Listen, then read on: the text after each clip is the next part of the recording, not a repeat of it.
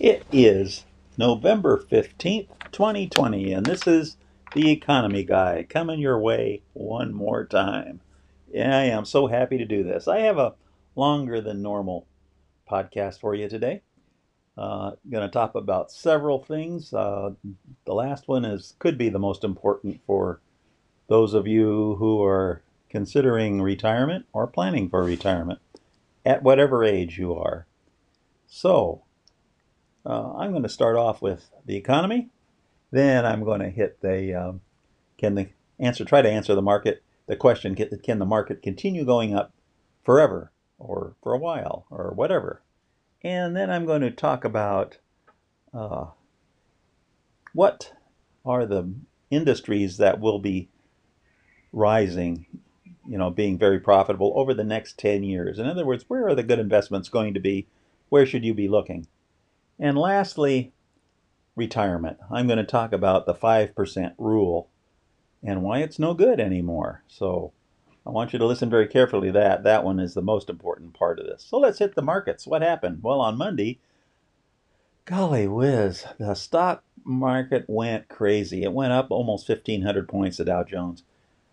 Why? Because Pfizer announced they had a vaccine that was 90% effective. Good. So everybody jumped in and said, hurrah! Uh, and at the same time, gold fell $100. Hurroo, boo! Well, maybe it was $90, but it was awful. If you're a gold holder like me, it's coming back. I'm not worried about gold at all. The long-term trend is up. So it's a hold, and watch it and have a nice smile on your face. So what about the stock market? What happened? What caused this thing? Well, I believe the psychology is something like this: that we've had lockdown, we've had a lot of companies that have made a lot of money in a lockdown environment. Suddenly, someone announces a vaccine which solves everyone's problem, which it doesn't, incidentally, but psychologically they said, oh, the world's going to be just like it used to be, everything's great. And that reversed a lot of bets. The bets used to be, oh, look at those poor companies, they're all going to go down, down, down. And so the prices were low on a bunch of sectors like take airlines, some restaurants, some cruise lines, banks, a bunch of things, And the ones that made a lot of money, like the Amazons of the world, maybe I shouldn't be having my money over there. Maybe I should put it in these things that are going to grow back because the virus is going to fix everything. I believe there's a big rotation in the marketplace that took place within an hour. It happened. Now gold, on the other hand, got clobbered. Why? Good reason. Was people pulled money out of gold to put it into stocks. They were very greedy on the stock side, and they had to get money from somewhere. So it seems like if there's big buying or big selling, gold gets hurt. If there's just plain ordinary trading, gold wins. And it can't help because there's going to be more inflation in the future. And gold is the hedge against inflation. So that's what I see happening there. The people who are really rich and had a lot of cash and wanted to get into gold had the opportunity of a lifetime to get in this last Monday. Also, what went happen on Monday is the big banks who are betting the futures market and had a lot of short futures contracts out there wanted to get out from under it. They were going to lose up to $38 billion. They wanted out in the worst way. So having this gold fall substantially helped them get out of their situation. So actually, that's very bullish for the future price of gold. I'll be right back and we'll start into the interesting topics we're going to talk about here. So, I want to answer the question, can the stock market continue to go up forever? Easy answer, no. Nothing goes up forever. Next question, can the stock market go higher? Answer, yes, it can. And what can cause it? Well, here's where Mark Twain comes in handy here. Mark Twain said that history never repeats itself, but sometimes it rhymes. So let's talk about a rhyme that we might be having here. Back in the 20s, right after the First World War, Europe was in a mess. two places in Europe, specifically Germany and the Weimar Republic, was having hyperinflation. And the Austro-Hungarian Empire was broken up at the end of the First World War into multiple pieces. And but immediately upon the breakup, there was only one currency, and it was printed in Vienna. And the Austrians continued to print money out of thin air. So there was huge inflation there also. So most of Europe, all the losers of the First World War, were in a hyperinflation environment. Reparations pushed that even harder. So what would you do if you were in that environment and your banks were failing around you? Well, you'd run on to the bank and get your cash. You'd want cash. That's true. That happened. And that's human nature. And what would you do with your cash? You'd want to reinvest it somehow. You want to maintain its value. You wouldn't want it to disappear in hyperinflation terms. You wouldn't want to keep it in the same currency. If you were a rich family, in fact, I believe what you'd do is go into the gold market. Gold centers of the world then were London and New York. You would buy gold. Perhaps if you were rich enough, you would move money to New York and buy U.S. stocks. The stock market, we're talking about the 20s. Remember the roaring 20s in the United States? Where did all that money come from? A lot of it came from Europe. Boom, up came prices and resulted in the 29 crash. But we're not talking about the crash right now. We're talking about the run up. Can that happen again? Can we have a rhyme of that? Can we have Europe banking crisis? Let's investigate that a little bit. I'm going to talk about the sovereign debt crisis. I talk about that all the time. That's my favorite subject. We have too much debt. Now I'm going to focus in on Europe in particular, on what is the debt situation there, and put it into a way that you can compare it to what else is going on. If we have a real crisis, financial crisis in Europe, will banks go bankrupt? You bet. That's always on the news. Now, also another question is, if you're a German, would you want to bail out Italy if they went bankrupt, or Spain if they went bankrupt, or even Greece? Well, we have proof that they would not bail out Greece because they had the opportunity in the past. So the answer to that has to be a roaring no. No. There'd be some that would, but basically no. So what is the measure of how bad debt is? It's the debt to GDP ratio is what's commonly used. I'll use that here. And for reference sake, the U.S. debt, that's total debt, government debt plus private debt, all the debt that exists, is 370%. Debt to GDP, 370% in the U.S. Now, where does the rest of Europe fit? Well, the best countries in Europe have less debt to GDP. Like Poland is the very best, 230%, followed by the Czech Republic, 250%. Germany's 340%, just a hair less than the United States. Switzerland's the same as the United States, about 370%. The Eurozone, that's all the countries that use the euro for their currency, is 550%. Getting higher. The UK is 590%. And then it goes up, France, and put Japan in there. Japan's always had a huge one, but there are people higher than Japan, like the Netherlands is higher. Would you believe that? But the highest country in Europe with debt to GDP ratio is Ireland, 850%, compared to the US 370%. So are there pressures in those countries with high debt to GDP? You bet.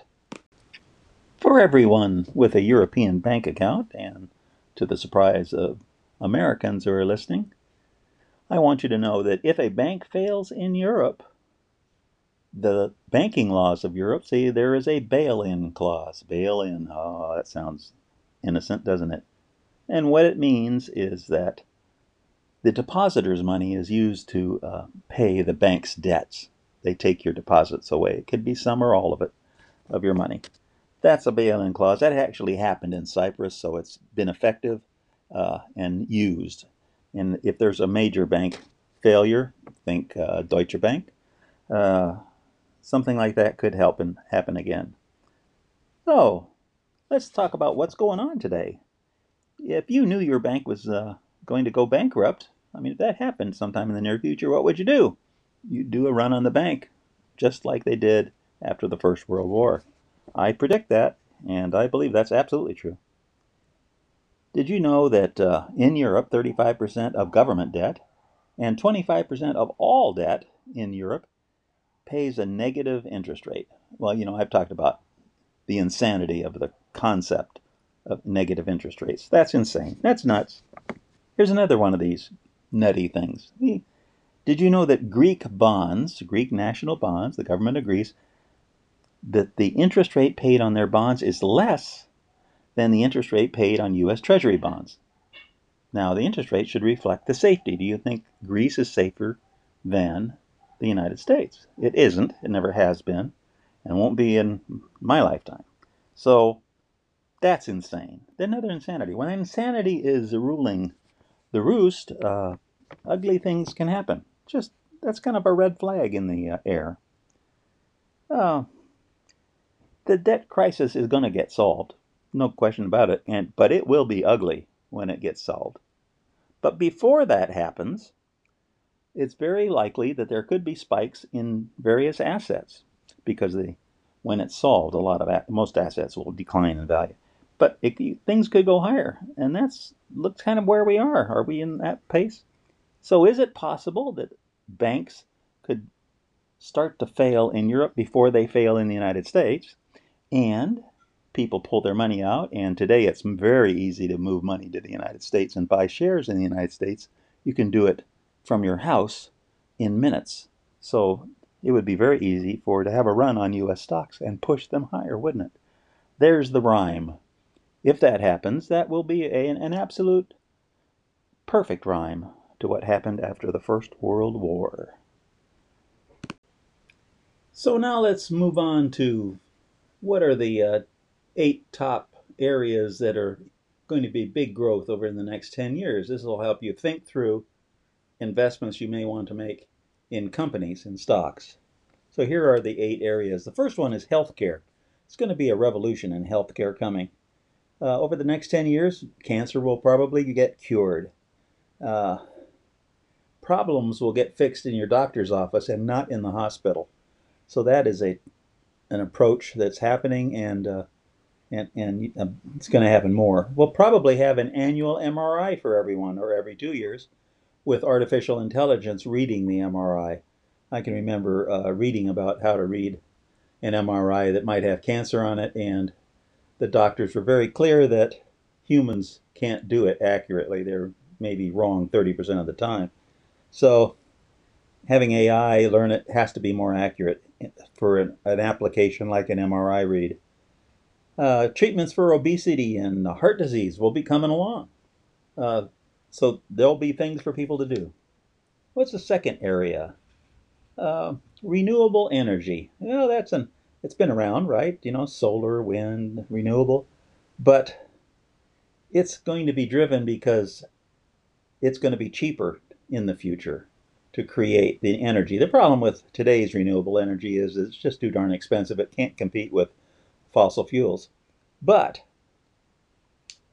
solar will become less than natural gas in cost of creating electricity in 10 years. So it's going to take some research, but it looks like solar can do that. Battery research is going to be big, and it has to really be important. So storing that electricity, we know at night, you're not going to get any solar, right? You have to store it somewhere. Battery technology will be a big thing. Lithium or something else may come along for major improvements.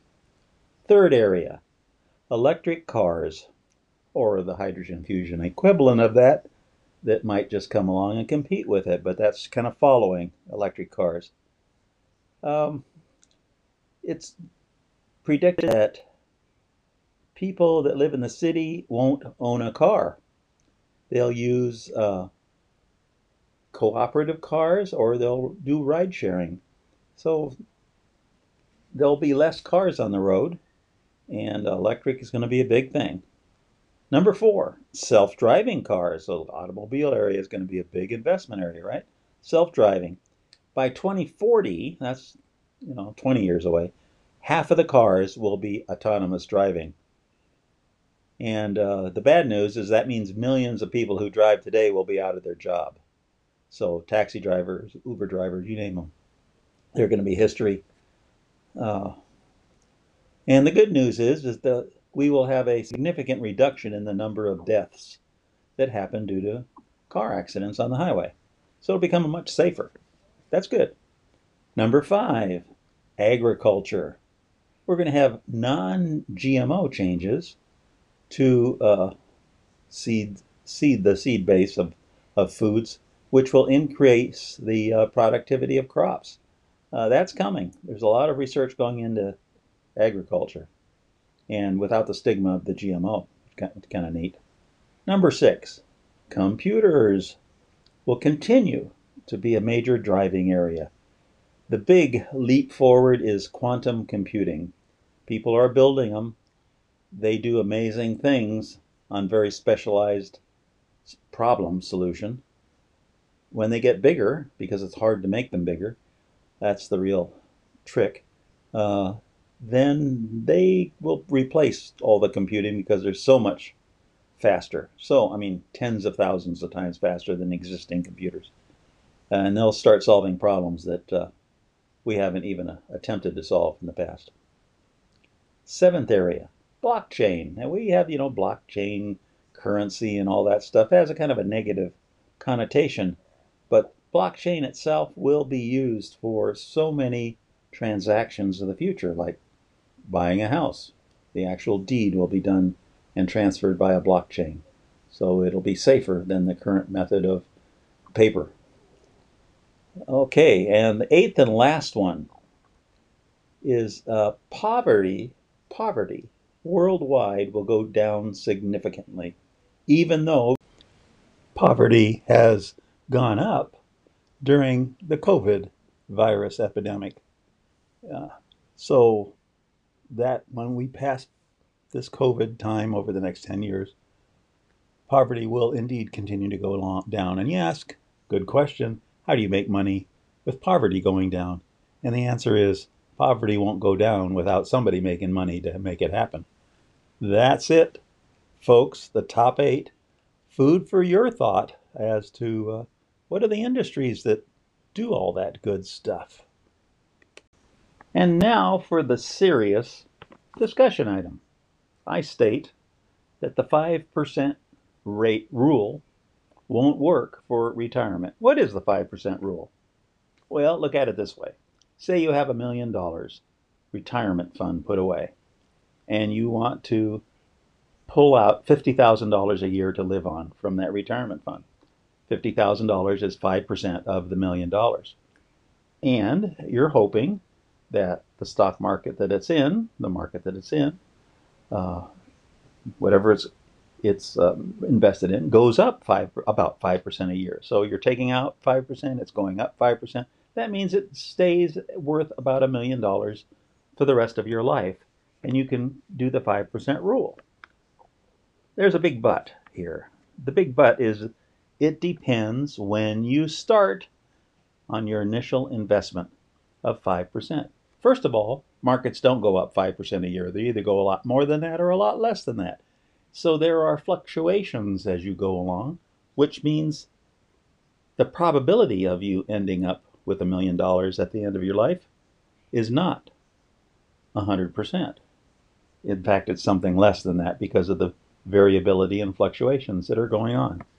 So let's look at that. What does it depend on when I say it needs to start? It depends on whether you are under or overvaluation of the stock market when you start. In other words, is the stock market cheap or is the stock market expensive? Now, how do you measure cheap and expensive? One easy way is the price to earnings ratio of the market, the entire market. So if you look at the statistics, if the market has a PE ratio of 18.5 or higher, which is where we are today, your success rate will be 47%, less than half of making it. And you'll probably end up with less than a minus $850,000. You're going to lose money on this deal.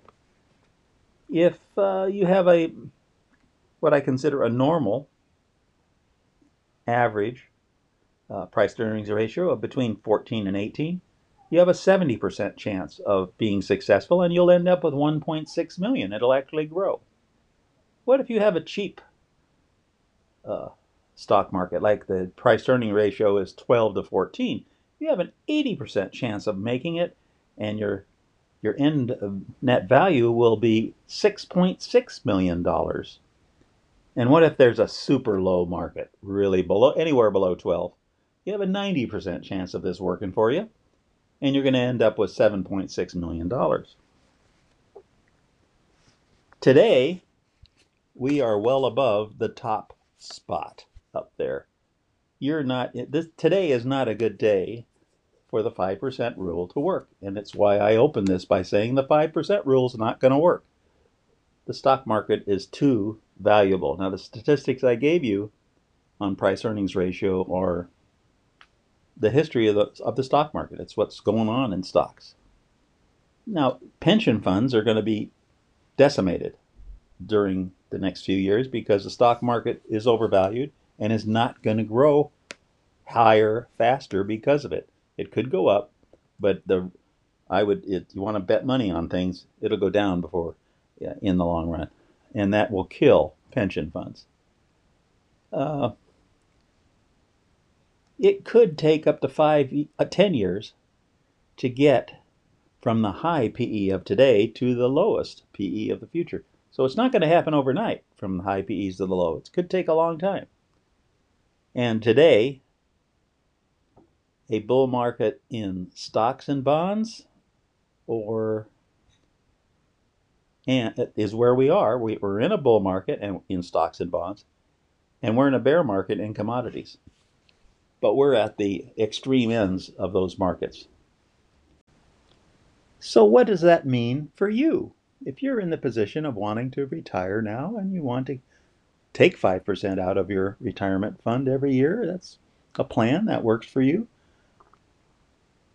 The purpose of today's discussion is really to say, hey, the timing is wrong now. If you expect it to work, it won't work. The odds are you will lose money on this deal. So what else? What other options do you have? Well, one is to increase your fund, most assuredly. Another is to look at your options on investing. It's a classic way of investing is through stocks and do the 5% rule like we've been talking about here. Financial advisors recommend that all the time. But if you have a financial advisor that recommends that, I suggest you get up and run out of the room as fast as possible for the reasons I just told you. So you can also look at other ways of making money, other ways of using your capital to create money, the cash flow that you want, the $50,000. So you maybe have to get a little creative. So there was a warning here for you, and I wish you the best. It's a great day for all of you. Get out there and enjoy it. It's the end of the week, and a new week is just coming soon. Be talking to you in a week. Bye.